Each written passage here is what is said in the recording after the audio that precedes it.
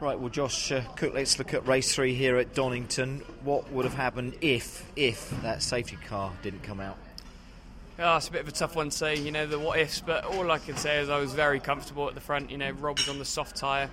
He was slowly closing me in, but it wasn't going to be long before his tyres, dropped off the cliff, so to speak. So I was happy, I was comfortable. We had a good gap to third, and I was just, wanted to bring it home. But as soon as that safety car came out, I was absolutely gutted. I didn't, at that point think the race was lost. I thought this car's quick. I'm feeling comfortable.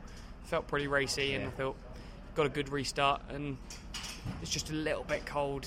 The tyres were a little bit cold, and I just had to take it a little bit tentative for that first lap. And Aaron was just straight up on me, and from then it was just trying to defend but not lose too much pace. I wanted to back him up a little bit, but Rob was on the soft tyre that was starting to go, so it was a bit of a stuck between a rock and a hard place. But I was until the light bit of contact, I felt that I was keeping him behind pretty comfortably. Again, this is what we've been saying about you all weekend. You've been racing this weekend as if you've been doing it for half a dozen years, not just 2 weekends.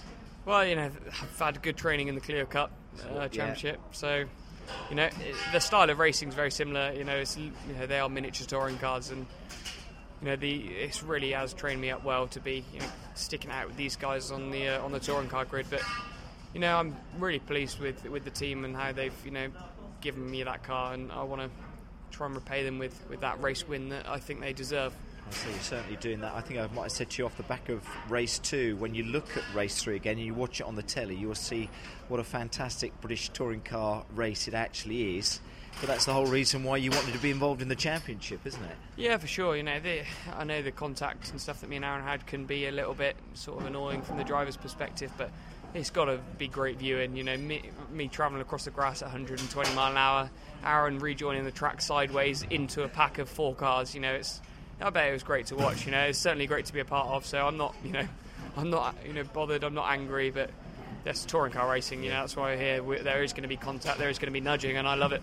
Counting down the days to Thruxton, I'd have thought.